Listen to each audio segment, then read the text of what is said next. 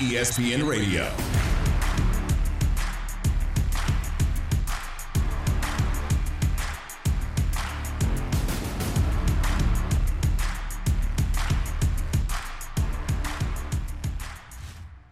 Major League Baseball's back, and we're going to play 162 games. The international draft, which was such an issue, found a solution. Once that happened, Major League Baseball sent a proposal back over to the Players Association, and it was voted through. It's great news for all baseball fans. Rank and file, pretty happy to be flying from all over the country and the world to get to spring training on time. It is opening day in Major League Baseball. A couple games have already been postponed. The Mariners and the Twins, the Red Sox and the Yankees. Couple games currently in progress. Top of the seventh between the Guardians and Kansas City, both tied up at 1-1. Bottom of the fifth between the Padres and the Cardinals. St. Louis up 4-0 on the Pirates. This is ESPN Radio on the ESPN app, Sirius XM Channel 80, and streaming live over on ESPN Plus. We're going to welcome in Buster Olney, ESPN Major League Baseball insider and host of the Baseball Tonight podcast, kind enough to join Courtney Cronin and Harry Douglas here on ESPN Radio, if I can actually speak. Buster, I want to start out here because we're not that far removed from the 99-day lockout ending about a month ago, and baseball implementing these rule changes, and we know about PitchCom and this new technology that's supposed to prevent sign stealing from happening. Like, where is baseball right now at the start of the season? It feels like the lockout was so long ago, yet it still just happened and ended a month ago. Like, where are we going this season with baseball? Yeah, as the season starts, there's no question. Everyone has basically spent about 3 weeks trying to get 7 weeks of work in. And you talk to players, you talk to staffers, and they feel like they've been going nonstop since we got word that the lockout is over. It's part of the reason why, as the season starts, there is a general fear within the industry that we're going to see a wave of injuries for players who maybe not be as prepared as they've been in the past. But just a few minutes ago, I was talking to Dansby Swanson of the Braves, and he said, feeling pretty good. And Joey Votto, same thing on the other side for the Cincinnati Reds. And let's face it, everybody is so excited to actually be here on opening day, because a month ago we were talking about possibly, seeing baseball lose a month, 2 months of this season. Buster, I want to go to the state of New York, and I want to talk about two teams, the New York Yankees and the New York Mets. The Yankees, we know the championships that they have. The Mets haven't won since, I believe it was 86. But when you look at this year, and Jay-Z and Rihanna and Kanye have a song called Run This Town, I want to know who is going to run the state of New York between those two teams, the Yankees or the Mets. It is a great question, and what I love about this year and now moving forward is, for years and years, the Yankees were always the big brother who spent a lot more money than the Mets did. Well, that's turned now.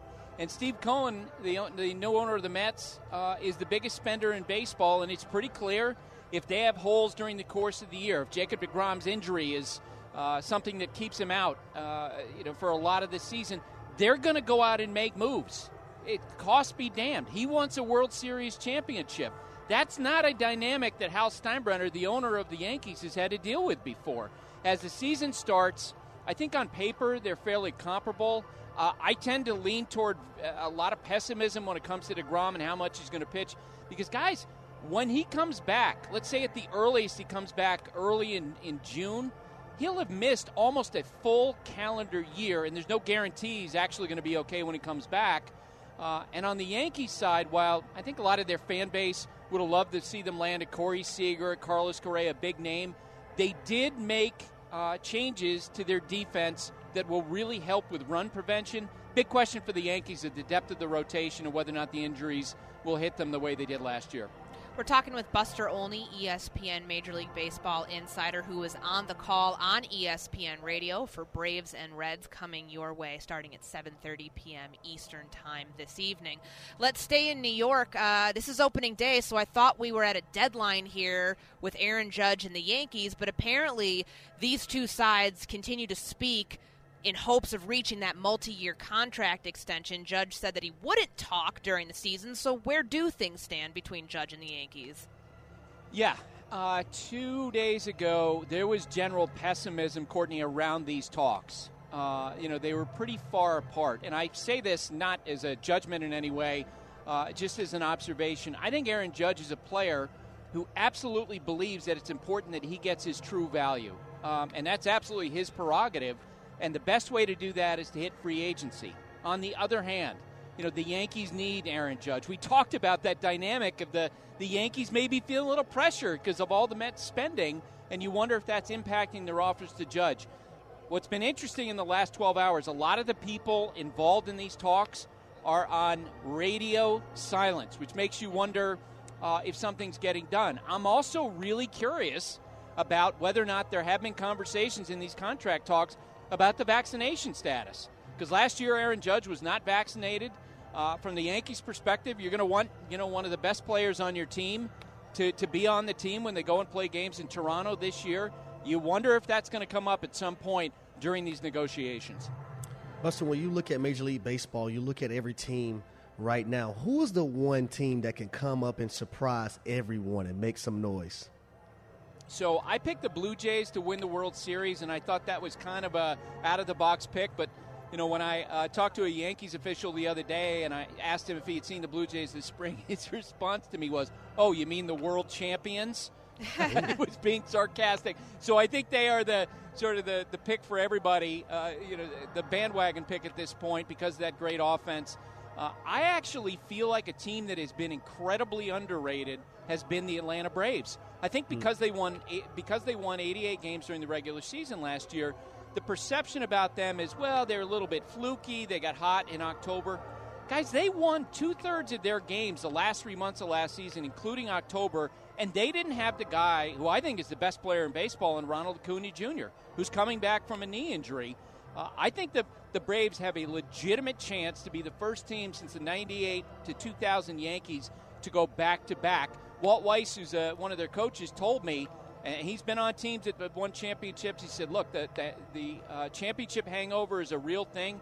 He said, I've seen no signs of it with this group in terms of their preparation. Buster, the next time you're in Atlanta, because I'm here in Atlanta too, let me know so I can get you a home-cooked meal. We can smoke some cigars out here on the back porch and enjoy ourselves, okay? Let me know next time. That would be a lot of fun. What a beautiful day it is here, too. A day like today we'll have to pick to do that. The San Francisco Giants in 2021 were like the biggest surprise of last year. I mean, from where they started at the beginning of the season to where they finish and what we'll remember them as. I'm wondering, is there any team that you have in mind that could potentially be in line for this improbable rise, similar to what the Giants had last year? So I don't think that I would have enough guts to predict that a team would make a jump the way the Giants did last year. But one team that I've seen this spring that really interests me is that the Detroit Tigers. They have some tremendous young pitching on that staff, and they have significantly upgraded their defense, Courtney.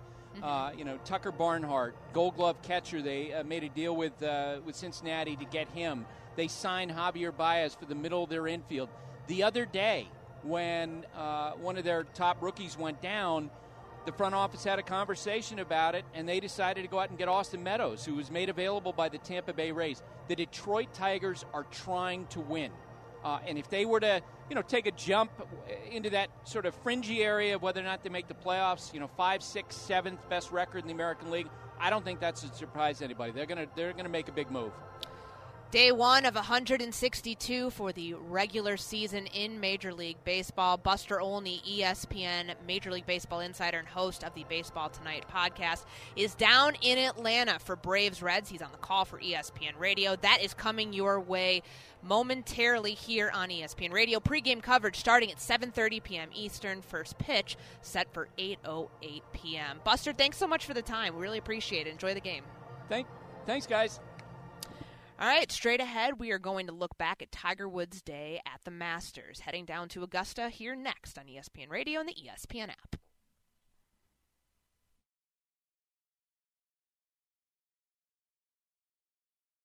ESPN Radio. As of right now, I feel like I am going to play. It will bring an unimaginable additional layer of interest to this event. Look, it's been said for years that Tiger doesn't move the needle. He is the needle. We're going places that have never been gone before. There's a guy who almost had to have his leg amputated, and now all of a sudden he's going to go out there and try and win the Masters. Now everything is focused on how do I get myself into a position where I'm on that back nine on Sunday with a chance. What would be the most improbable win I could ever imagine?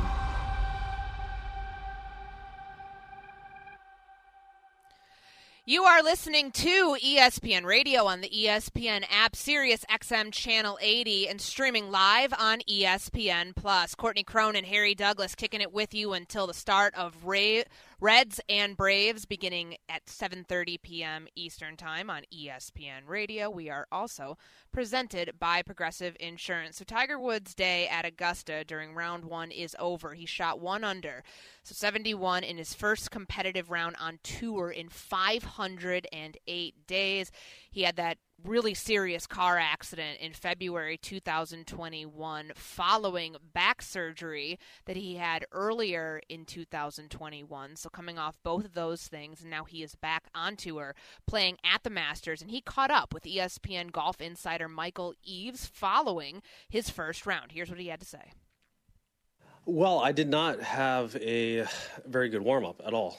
I hit it awful, and as my dad said, did you accomplish your task? Did you warm up? I said, yes. Now go play. And that's exactly what I did. I blocked it out, and I felt like, hey, I'm warm. Go play. Let's just go get it done. You know where to put it. Execute each shot. And, as the round built, I was able to get into the red. I got out of there and got to even par. But, made 2 stupid mistakes at 8 back-to-back.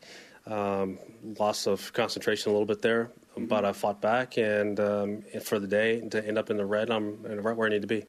You could tell right away, Harry, after that tee shot on 1. He didn't like that. His shoulders and his body language would reflect that very much, but he still parred his first hole, and this, historically, has not been how Tiger Woods has started out at Augusta. He typically takes a little bit of time to get warmed up and into his rhythm and his routine, but, he started out pretty hot after his round got delayed a little bit because of rain this morning in Augusta. Yeah, and I knew he just mentioned at hole number 8 that he made some mistakes. And I know he's going to think about that tonight, like, oh, man, I'm in a good position, but I will be even better. But one of the things that you got to look at when Tiger's, he's the greatest, right? I know you have Jack Nicklaus, but Tiger transcended a lot of things. Those guys know how to compartmentalize situations and get into a zone and get into a mode to where they can thrive. And that's one of the reasons why Tiger Woods and his name has been so big throughout golf. And I'm looking forward to seeing what he's going to bring to the table tomorrow, because he sounds like he's encouraged. He sounds like he's going to go out there and try to win this thing, and he's going to put himself in a position to be successful. So that's what I like about Tiger. His attitude is in the right place, and I just know he's going to be on that massage table, probably getting some dry needling in the back and in his leg.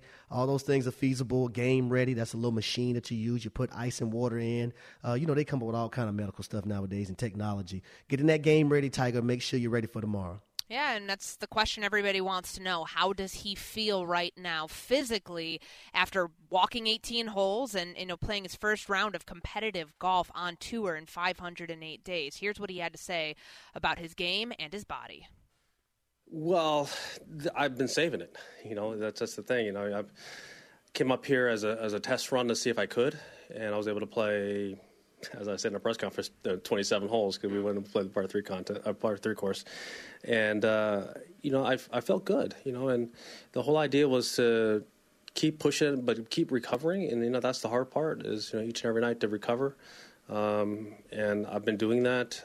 My team's been incredible, getting me ready. And I figured once the adrenaline kicks in and we get fired up and I get into my little world, I should be able to handle business.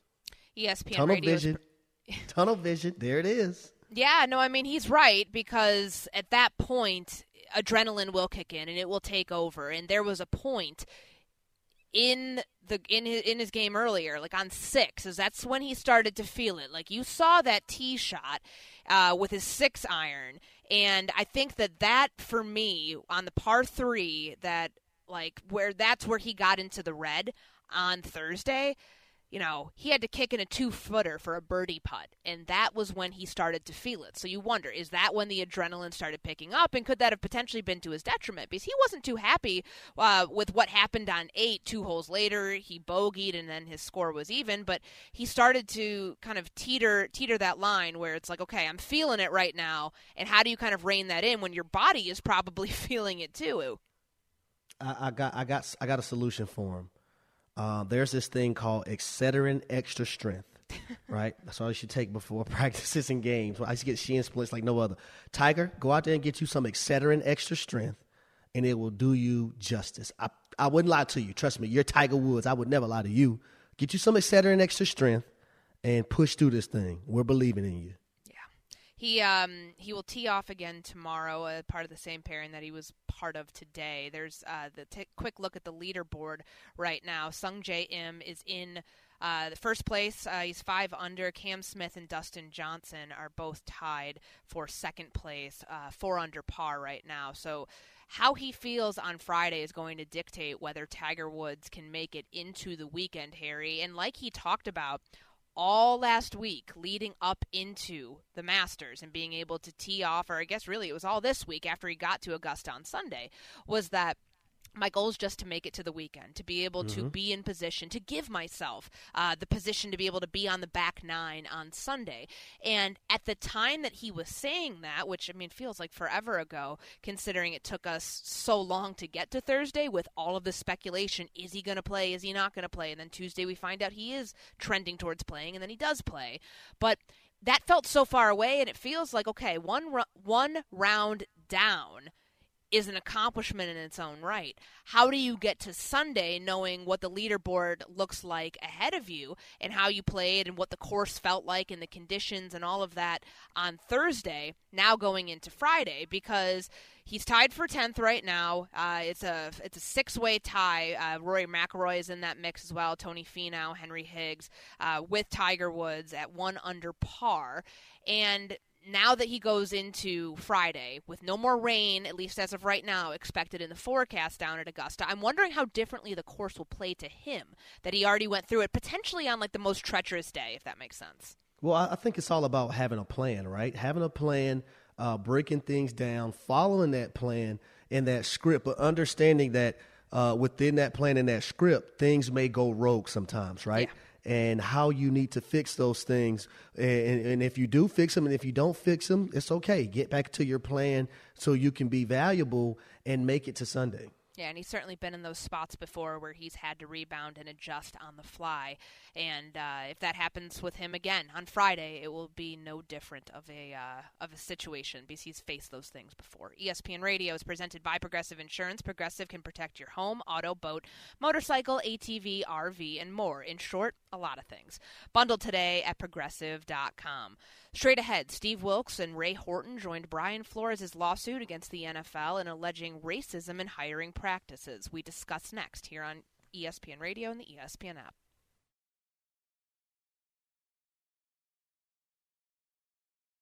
ESPN Radio. 2 NFL coaches are joining former Dolphins head coach Brian Flores in a lawsuit against the NFL and several NFL teams alleging racism in hiring practices. It's ESPN Radio on the ESPN app, Sirius XM Channel 80, and streaming live on ESPN+. Courtney Cronin and Harry Douglas, presented by Progressive Insurance. Steve Wilkes was the coach of the Arizona Cardinals in 2018. Ray Horton, a longtime assistant coach in the NFL, who interviewed for the Tennessee Titans job in 2016. Both gentlemen are joining Brian Flores with their own allegations of discrimination in hiring practices. So 3 NFL coaches are now a part of this lawsuit against the NFL and specific NFL teams. There's a lot to unpack here, Harry, as we've been talking about this throughout the show, and what does this mean for the NFL, and what do people hope will come out of this?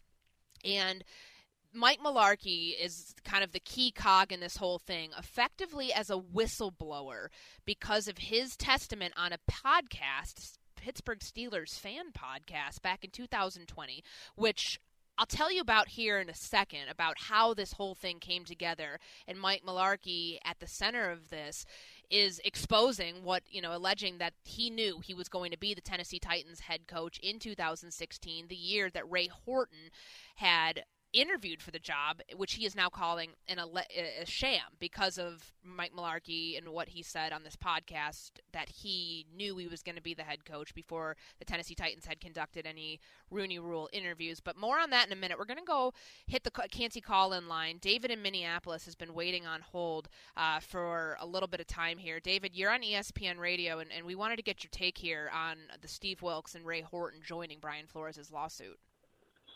Well, I thank you for taking my call, and thanks for coming back to this, the topic. I think it's great. In my opinion, I think one of the big reasons why there's not been much improvement on black hiring or hiring of black coaches is that black people seem to be the only ones that are concerned about it. I believe that if more valuable, influential white NFL players, if Aaron Rodgers and Tom Brady and Cooper Kupp and Peyton Manning did a press conference and talked about why they think that there needs to be changes, I think you would start seeing changes. But right now, the only people that come forward and take the risk are black coaches and black people. David, thanks for the call, and it's a perfect segue into our point here with Mike Mularkey, Harry. Here's the thing. When you have a coach like Bruce Arians setting the example for one of 32 NFL franchises in hiring minorities across the spectrum, African-American coaches, women assistant coaches, and putting, women in the strength and conditioning program as well. He's doing it. He's like a microcosm of what the NFL should strive for, right? Yet only one NFL team has as much diversity as we would like to see across the league, and that's the Tampa Bay Buccaneers. And now, with Bruce Arians stepping down and going into a role in the front office, Todd Bowles gets a chance to become a head coach. And, of course, Todd Bowles is a black man and had a chance with the New York Jets. It didn't pan out well, and now he gets his other opportunity, which he might not have been afforded had Bruce Arians not stepped away from the game. And that's not in any way saying he wouldn't have been qualified for it, because let's remember, he interviewed for the Minnesota Vikings and Chicago Bears job openings this offseason, didn't get either one, but now he gets to become a head coach. So Mike Mularkey in all of this, not only just like a whistleblower, but like this is what I think needs to be addressed here, that it's not the white savior, so to speak, right? Because sometimes things come across like that where it's like, okay, this is not just an African-American issue. This is something that affects everybody, but in a way, like, you don't need, like, oh, like, this white coach has more power, he needs to stand up and voice his opinion on it. Like, in a way you need it, in a way you don't. But I think what Mike Mularkey did here, going out of his way, because he contacted ESPN.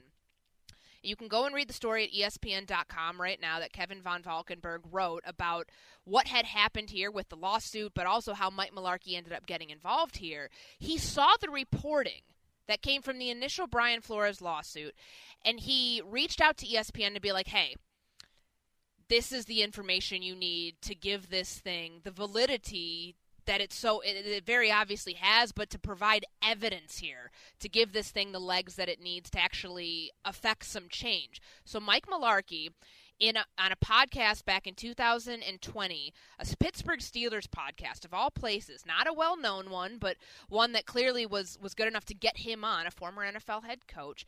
And he talked about the hiring process in Tennessee and said that he knew, and he regretted it, he knew that he had the job before the Tennessee Titans and their ownership and the front office went through the process of interviewing minority candidates akin to the Rooney Rule.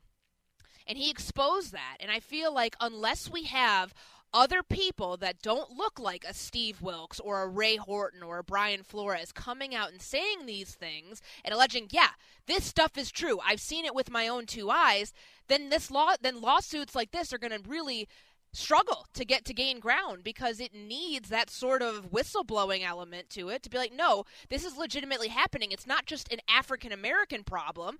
It's something that's league-wide, and it's being seen by people of all races. I agree with you 100%, Courtney. And that's why I went on Keyshawn, J. Will, and Max, right, one day, and I said, the faces of the NFL now is guys like Josh Allen, Joe Burrow, right? Justin Herbert. The game needs these guys to step up as well because Drew Brees didn't do it. Tom Brady didn't do it. Peyton Manning didn't do it, right? Those guys, Phillip Rivers, he didn't do it. They didn't do it when they played. So we need these young guys to step up and do it now. Because if people of color have their backing, the bottom line of the NFL, these NFL quarterbacks, you best assured they're going to damn listen. Because they're the quarterbacks. They're the most important people to a franchise. They're the closest people to ownership more so than anybody. I would even say a head coach, especially if it's a guy like a Justin Herbert, a guy like a Joe Burrow. They're the closest people to ownership. Yeah. So I say we, as in black and brown people, we need people like that to step up and make noise. And I commend Coach Malarkey because I played for him, and I know he's just not going to come out and say anything just out of context for any reason. He tries to do the right thing. I've known him since I got in the league in 2008. But it's going to take people who doesn't look like me to make noise. Because for how long, Courtney, has it been people, black and brown people, making these arguments? For a long time, right? I think that's what David in Minneapolis was alleging, that, you've got African-American men, for the most part, who are obviously part of this lawsuit, but who have been alleging that this is happening and almost shouting into the void because it doesn't feel like anyone's listening. So I hate it as a white person. I hate that it takes a white person to quote unquote fix a problem that is only affecting people that don't look like me in the NFL. Like that. That's what bugs me, the whole white savior thing here. It is approaching the NFL. Quick. That's why I get frustrated with it, because it shouldn't have to happen like this. And I commend someone like Mike Malarkey for standing up for what the right thing to do is and coming out and saying, and he's older. He will probably never coach in the NFL again. I think that you told me he's down in Jacksonville and he's happily retired, whatever. So he has nothing to lose here by doing this. Because if you are a Steve Wilks, if you are a Ray Horton, if you're a Brian Flores, and yes, Steve Wilks is in Carolina on Matt Rule's staff. Brian Flores got hired by another African-American head coach in Mike Tomlin and is with the Pittsburgh Steelers. But you risk your entire career by coming out and putting these lawsuits out. If you are an African-American coach in the NFL and saying and trying to, call BS on the hiring practices. So you need the support of your colleagues, especially people who don't look like you, to help you see this thing through. Listen, like you see a guy like Aaron Rodgers, right? When he gives Nathaniel Hackett that endorsement in the media, I want to see you give a black person an endorsement like that in the media because it helps out, right or wrong. Things like that help out. That's what I want to see. That's what I want to see, and that's what it's going to take. We need other people in the game, and not just other players, but people in management, people on coaching staff, people that has anything to do with the personnel department. They have to step up and come out and say things that they need to say to get this ball rolling because it's long overdue. Yeah, and we're starting to see it take place here. Mike Malarkey doing something for the greater good of the game. And I know that we shouldn't look at it necessarily in those terms because he did the right thing in realizing, hey, this was a problem. When I was hired, I benefited from, and what he's alleging, because the Tennessee Titans have come out and said that that is not the case whatsoever. They're sticking to their story. Mike Malarkey is sticking to his story here. But it affects a whole host of people that don't look like the owners of the Tennessee Titans or of the Arizona Cardinals. That's where Steve Wilks came from. It benefits. It's to the benefit of people that don't look like them. So I hope that we hear more about this, and I hope that this continues to gain some traction. And honestly, for Brian Flores' sake, for being the first one to come out and allege these things had happened and stand behind them and give a face to this lawsuit. We have three people total now. Two more joined him today, Steve Wilks and Ray Horton. And I hope that if there are others who want to come forward and be part of this, they now feel that they have the backing to do so. Mm-hmm. And that other people, like a Mike Malarkey in other franchises, will be willing to do the same thing and help somebody else's lawsuit gain some traction and gain some ground. This is certainly not going away, and the NFL has a very big problem on its hands, and it's going to have to address this in some way, somehow, very, very soon. This is ESPN Radio on the ESPN app, Sirius XM Channel 80. Straight ahead, we're going to get back to your calls on how to fix Major League Baseball and figure out whether the Nets can put it all together and win the Eastern Conference. That's next, ESPN Radio on the ESPN app.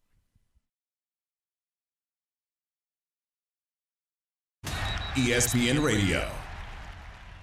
Be sure to tune in to baseball's opening day as the Braves host the Reds. Coverage begins at 7:30 p.m. Eastern on ESPN Radio and on the ESPN app. Courtney Cronin, Harry Douglas kicking it with you on this Thursday evening. With Major League Baseball starting Game 1 of 162 today, we ask you, the caller on the Canty call-in line, to let us know how to fix baseball, because in spite of the fact that they are playing games, Harry, they just ended a 99-day lockout. And the season was in flux for a long time. We are playing baseball, but there are still issues that need to be remedied. We're going to go out to Connor in North Carolina, who has been patiently waiting on the Canty call-in line to let us know how you are going to fix Major League Baseball. Go ahead. You have the floor. Tell Rob Manfred how it's done. All right, y'all. I appreciate it. So I got a couple of things. First, you got to have a salary cap and a seat and a floor. You can't have 4 or 5 players in Major League Baseball that make more than 4 or 5 teams' entire payroll. That's ridiculous.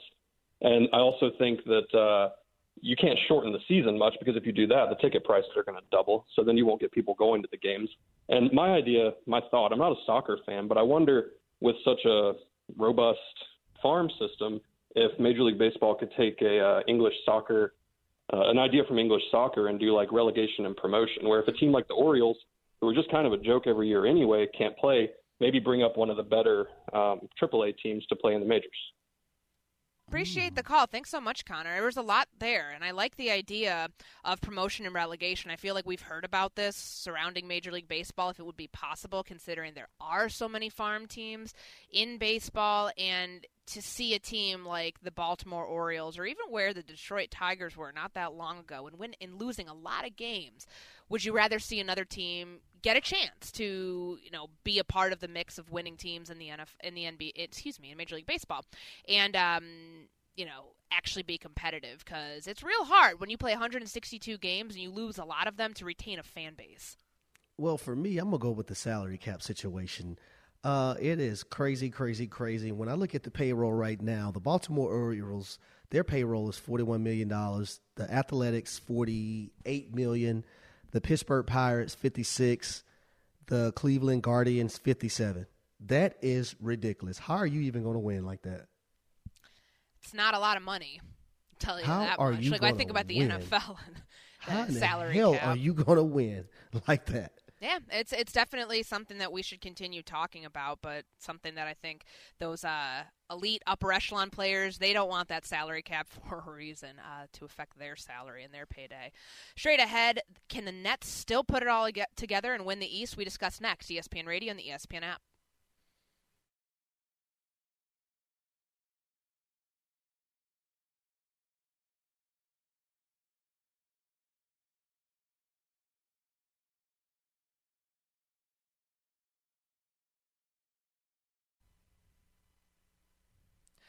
Two games remain in the regular season for the Brooklyn Nets, coming off a 110-98 win over the New York Knicks on Wednesday night. They control their own destiny, and they've got the Cleveland Cavaliers at home on Friday night. If they win this game, they will end up being the 7 seeds, effectively swapping places with Cleveland, who's currently the 7, with Brooklyn as the 8, in the play-in tournament, which would mean they have that game at home on April 12th. This is ESPN Radio on the ESPN app, Sirius XM Channel 80, and streaming live over on ESPN+. So this Nets team seems like it's finally putting it together, Harry Douglas. After last week, they lose to Milwaukee, they lose to Atlanta in back-to-back games, and you're wondering, okay, are they in flux here? What's going to happen with Kevin Durant and Kyrie Irving? It felt like that was a tipping point. They win. They beat Houston. They beat the New York Knicks. I don't know if we should be hanging our hat on that. And now we turn to the remainder of the season and wonder, okay, can this team make some noise in the East? Can they potentially win the East? If they play like they did last night, sure, that's fine. And I think that that's a fair argument when you have Kevin Durant going into hero mode, helping this team come back from a 21-point deficit. But that means that you need the same contributions from your bench. You need the same contributions from a Seth Curry, from an Andre Drummond, from a Patty Mills that you got last night in games that actually matter in the postseason. Well, I'll tell you this. We had PJ Carlissimo on yesterday, and some of the things that he brought up was the continuity, the chemistry of this team, right? Multiple guys being out different times. You've seen it with Kevin Durant. You've seen it with James Harden when he was there. You've seen it with Kyrie because he wasn't vaccinated. You've seen it with Seth Curry. Goran Dragic, he's been out. He had COVID, and I think he hasn't been playing the last few games. And then Blake Griffin and LaMarcus Aldridge, then Ben Simmons. All these guys you're counting on to make contributions, to be on your team and make contributions in the playoffs. Yep. And they're in and out of the lineups continuously. Now, with that being said, if they can be able to get those guys back, and it's going to be hard for them to be on one accord because they haven't been on the court together at one time. But the bench, you mentioned the bench. I think that is very, very important. Last night, you've seen Patty Mills and Seth Curry. Those guys go 8 for 13 behind the three-point line. And why is that important? That's important because teams are starting now to double-team Kevin Durant when he brings the ball up the court and Kyrie Irving when he brings the ball up the court. That's important because now they have to make the right basketball play, and that's to the open man. If you're wide open and you're shooting a shot that you shoot in damn warm-ups, you need to make it. Bottom line, this league is about makes and misses. But the supporting cast of those two have to be better down the line for them to be able to have a shot to even get out of the East. Now, I don't know what's going on with Ben Simmons. They highlighted him yesterday, and he was throwing a little ball on the basketball court. The back looked like it was fine to me, but I ain't going to tell nobody how they feel. If they can get Ben Simmons back, you're not looking for him to be a scorer. You're looking for him to be a facilitator and a guy that can give you that defensive presence. Because when I look at this Brooklyn Nets basketball team, what is the one red flag and the one, I'll say, alarming thing? It's defensively. They can't get it done defensively. I don't care. I just don't see it happening because not all of a sudden in playoff time you're going to say, you know what, we're going to be stellar on defense and make this jump. Doesn't work like that. Ben Simmons, bringing him in, and a guy like Blake Griffin, I thought he did a decent job last year in the playoffs playing a guy like Giannis. You know what I mean? He did decent enough. But defensively, they're going to have to be better. Okay, well, you said something earlier about Steve Nash and really underachieving as a head coach, and that you weren't all that impressed with the job that he's done this year on this 42-38 Brooklyn team. And I wanted to ask you a little bit more about why you feel that way.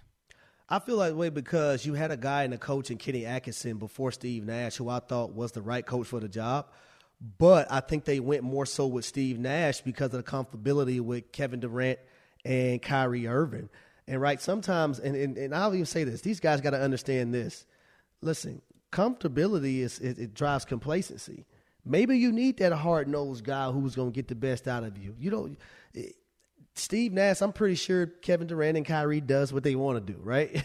That's another reason why they probably wanted Steve Nash to come in there. A player's coach, effectively. Yes, a player's coach, but sometimes you may need a little bit more direction. And I just look at out-of-bounds plays. I look at certain situations where this team could be better and Steve Nash can be better as well. It's a learning experience for all involved, just given the way that this season has played out for the Brooklyn Nets. But they're still very much in the thick of things in order to control their own destiny. If they beat Cleveland tomorrow, they are the 7th seed. They get Cleveland at home in the play-in tournament and get a chance to see if they can actually contend in the Eastern Conference. Straight ahead, we're going to look back at Tiger Woods' first day at Augusta and look ahead to tomorrow, ESPN Radio. ESPN Radio. As of right now, I feel like I am going to play. We're going places that have never been gone before. There's a guy who almost had to have his leg amputated, and now all of a sudden he's going to go out there and try and win the Masters. ESPN Radio.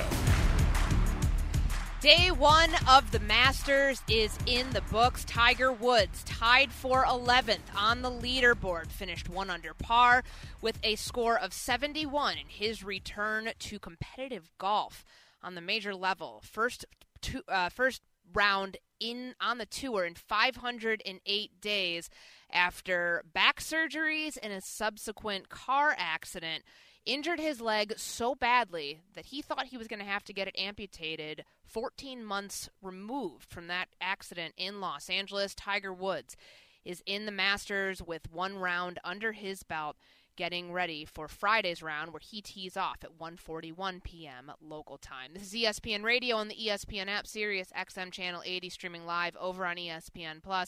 I'm Courtney Cronin, joined by Harry Douglas, and we are presented by Progressive Insurance.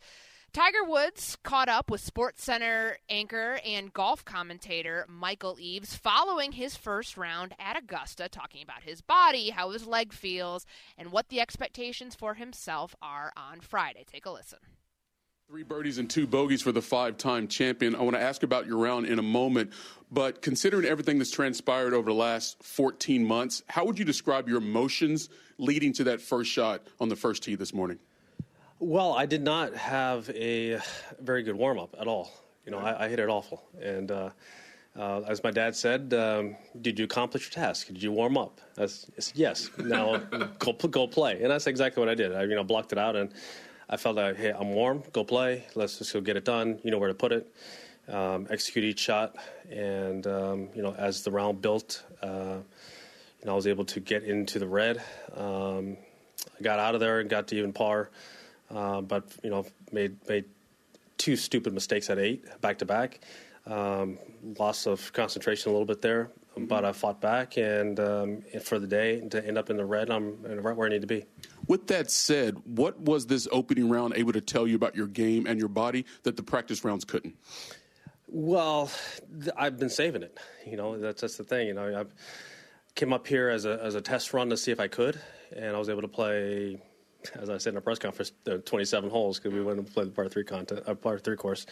And, I felt good, and the whole idea was to keep pushing but keep recovering. And, that's the hard part is, each and every night to recover. And I've been doing that. My team's been incredible, getting me ready. And I figured once the adrenaline kicks in and we get fired up and I get into my little world, I should be able to handle business. So you got an afternoon tee time tomorrow. What will the next 16, 18 hours look like for you? Lots of ice. Tiger, we appreciate the time. You got it. All right.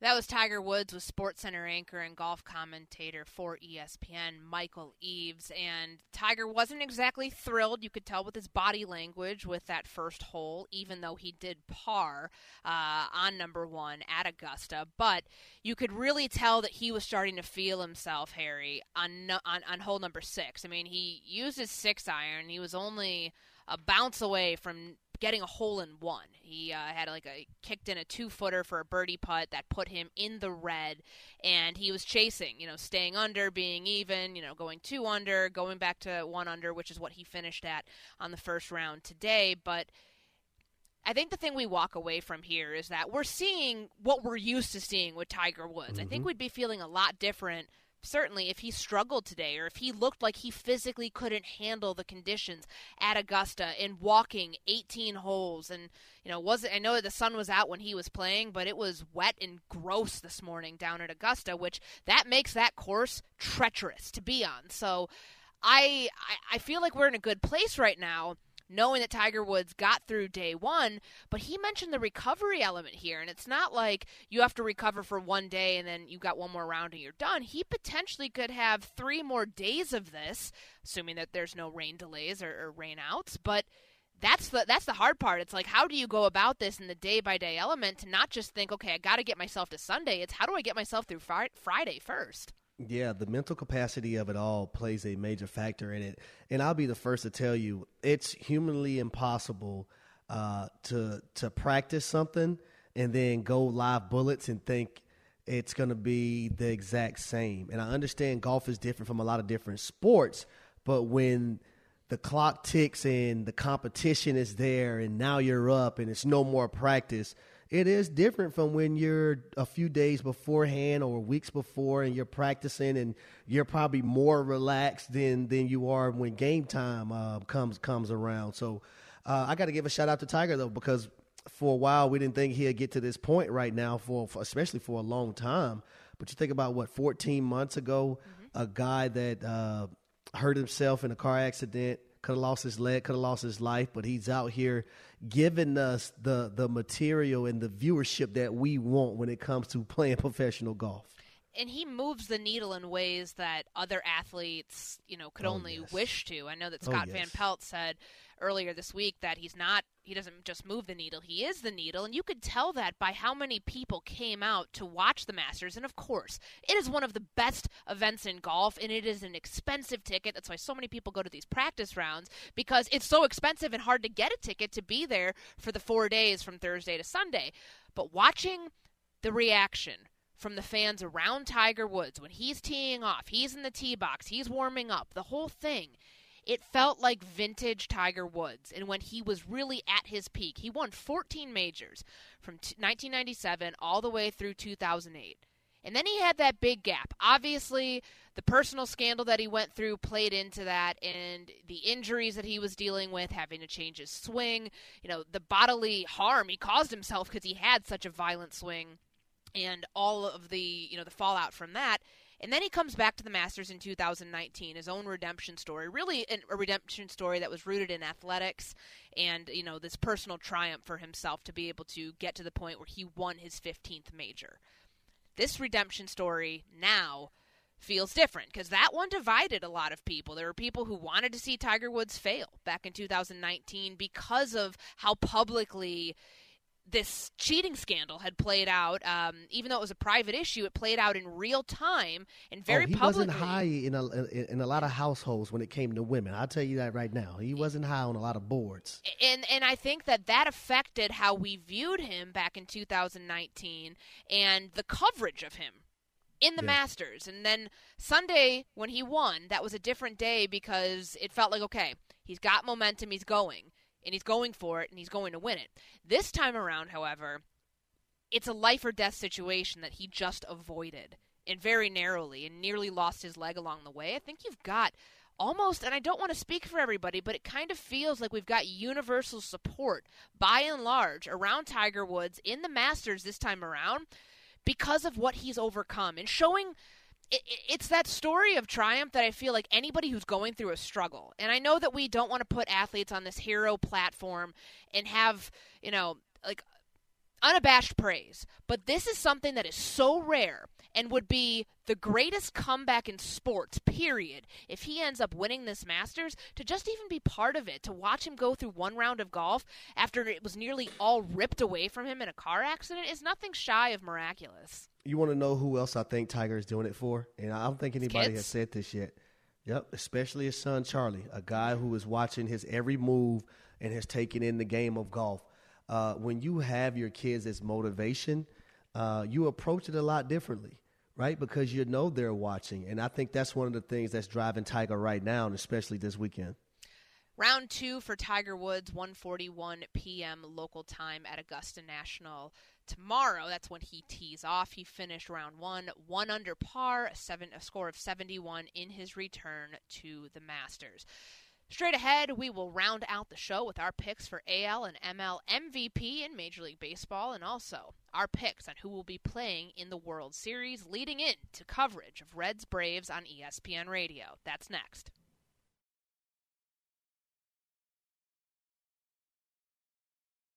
ESPN Radio.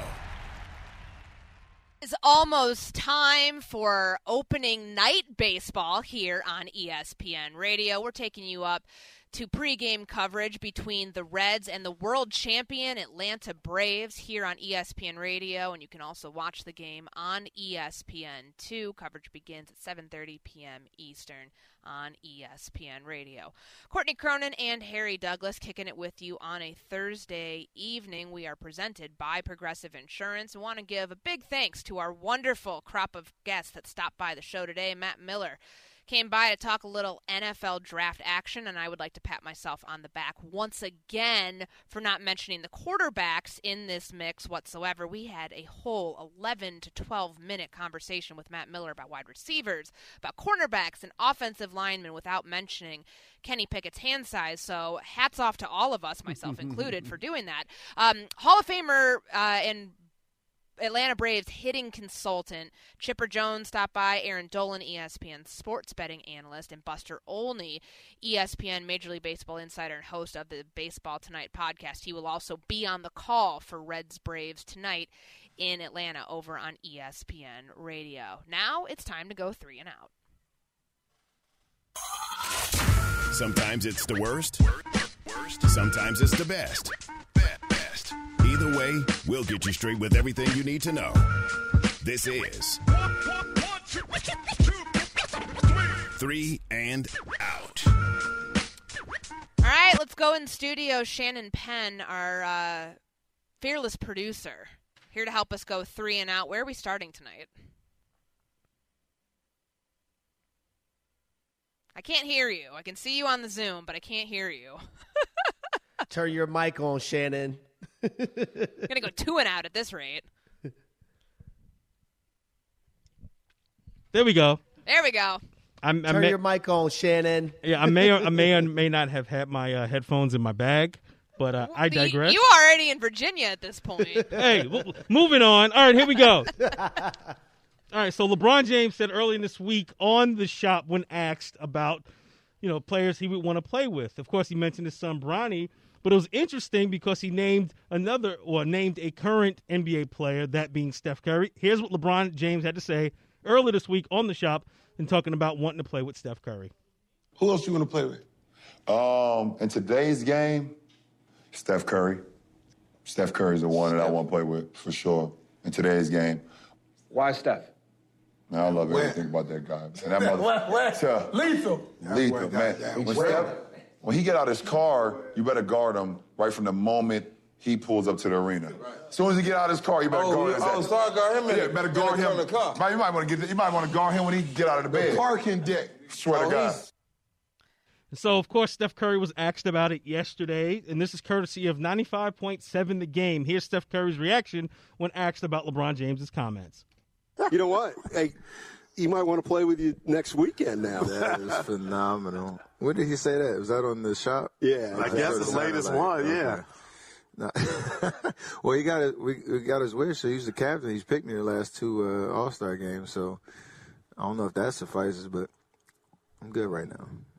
How does that make you feel, though? Good right now. I mean, whenever you get the interest or curiosity of what it would be like to play with arguably MVP kind of caliber dude like he is and one greatest of all time. Cool. Like, it's amazing. Right. We all can live in that fantasy world, though. All right, Courtney, just a couple boys from Akron. Your thoughts on what LeBron and Steph had to say? Wasn't there some sort of, unspoken beef between the two of them for a couple years that apparently now is all wiped away? I don't know. I feel like LeBron saying it, at this point of his career, he needs all the help he can get. He realizes what happened this year when he didn't have the offensive firepower around him to be able to sustain a winning season, let alone a successful one. So he's looking at Steph Curry, realizing where he's at in his career and saying, all right, time to join forces. It makes sense to me, but I also get where Steph's kind of coming from, nah, bro, I'm good. You haven't always felt the same way about me. Listen, I'm going to have a little fun with this one. Steph Curry basically said at the end, man, he ain't Kevin Durant. He can't put that damn ball in the basket like KD can. I'm good, B. I'm good. All right, moving on. As we mentioned and we've talked about for most of today, it is opening day, Major League Baseball season once again. Immediately following us at 6:30 Eastern, Braves and Reds on ESPN Radio. So naturally, I have to get predictions from you guys. Harry, I will actually start with you. I need your AL and NL MVP as well as your World Series participants. Who you got? Okay, here we go. AL MVP, I'm going to go with Vladimir Guerrero Jr. Last year, he tied for the most home runs in Major League with Perez from Kansas City. In NL, I'm going to go with Ronald Acuna Jr. Yes, Chipper Jones talked about him earlier when we had him on. I think he's due for a big year. Now he has an opportunity. Freeman's not there to be more of a leader for that Braves organization, and they're going to need him to play some big-time baseball, especially this year. Now, when you talk about World Series prediction, I'm going to go hometown with my Atlanta Braves because, yes, I still believe in them. And no, I'm not picking the Dodgers. And then I'm going to go with – oh, my goodness. And then I'm going to go with the Blue Jays because, see, We had Buster Olney on today, right? And if he predicted that the Blue Jays were going to go to the World Series and possibly win it, why would I not do the same? They're in my mix. I'm going to start with my AL MVP, and it's somebody that has to do a lot because his team didn't necessarily do everything that they needed to do to not be the Bomba squad again, and it's Byron Buxton, center fielder for the Minnesota Twins. I think that when healthy, and this is the caveat here because he's only played 187 of a possible 384 regular season games the last 3 seasons because he's been hurt a lot. But when he is healthy and he's playing at his peak, he's one of the best two-way players in baseball. So he's a difference maker. I think that he's kind of in the mix here, like behind Mike Trout, but ahead of Fernando Tatis Jr. So when I throw him in the mix for AL MVP, I'm thinking that he's going to stay healthy this season. He's 28 years old. He's right in the middle of his prime. So a fully healthy season for him would probably be like 40 homers, 30 steals, terrific defense in center field. Like, he had a 10-WAR season last year. And so I think that that's kind of like waiting to happen again for him this year. So that's my AL MVP prediction. Okay. As far as National League MVP, I'm going to go with Juan Soto. He's the best hitter in baseball.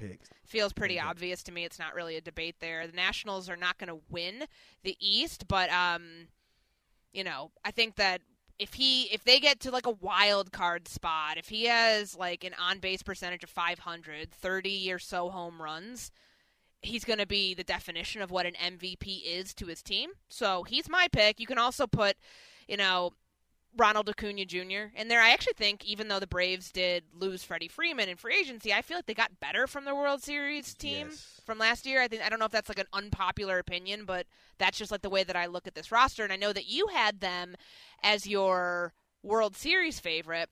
I'll go ahead and be a cliche. That's fine. I'll throw the Dodgers in there. They loaded up. They literally bought all of the players. They got everyone, Harry. Listen, they did it last year. And what did the Braves do to them in the NLCS? Yeah, everybody talked about I was on with Chris Budden and Phil Yates. They were talking about Mad Max and Scherzer. And what did the Braves do? They went out there and rocked them and socked them and beat them in the NLCS. Come on, Braves. I think that I also am with you on the Blue Jays. I think the Blue Jays come out of the American League, the Dodgers in the National League. I give the Dodgers the edge here. They win the World Series this year, but the Blue Jays are loaded. They are unbelievable, and the AL is going to be really fun this year. So those are my picks. The Dodgers is not a bad pick, though. I was just giving you a hard time. Listen, that's fine. I mean, it's the lineup, cliche pick, and I'm excited about it. I don't know how if you're a pitcher staff, I don't know how you're going to pitch to the Los Angeles Dodgers. There's no holes in their batting lineup. None. I mean, they, like the New York Mets and what we were talking about earlier on the show, they just went out and said, we're going to spend all of the money and get all of the players because they want to win a championship. And I think it makes sense. So if you and I are going to come back here in October, and we need to make some sort of wager here in the next 20 seconds on if your pick sees the light of day or if my pick does. Dinner? Yes. All right, then I come down to Atlanta and get that home-cooked meal that you told Buster Olney he could have, and then what do you want? Do you want dinner in Chicago? Steakhouse? Gibson's? Yes. Got you. Yes. All right, we got to get out of here. Straight ahead, Braves and Reds continuing our opening day into opening night coverage in Major League Baseball. Buster Olney, the aforementioned Buster Olney, is going to be on the call for that game. Courtney Cronin, Harry Douglas kicking it with you on this Thursday evening. Have a good night.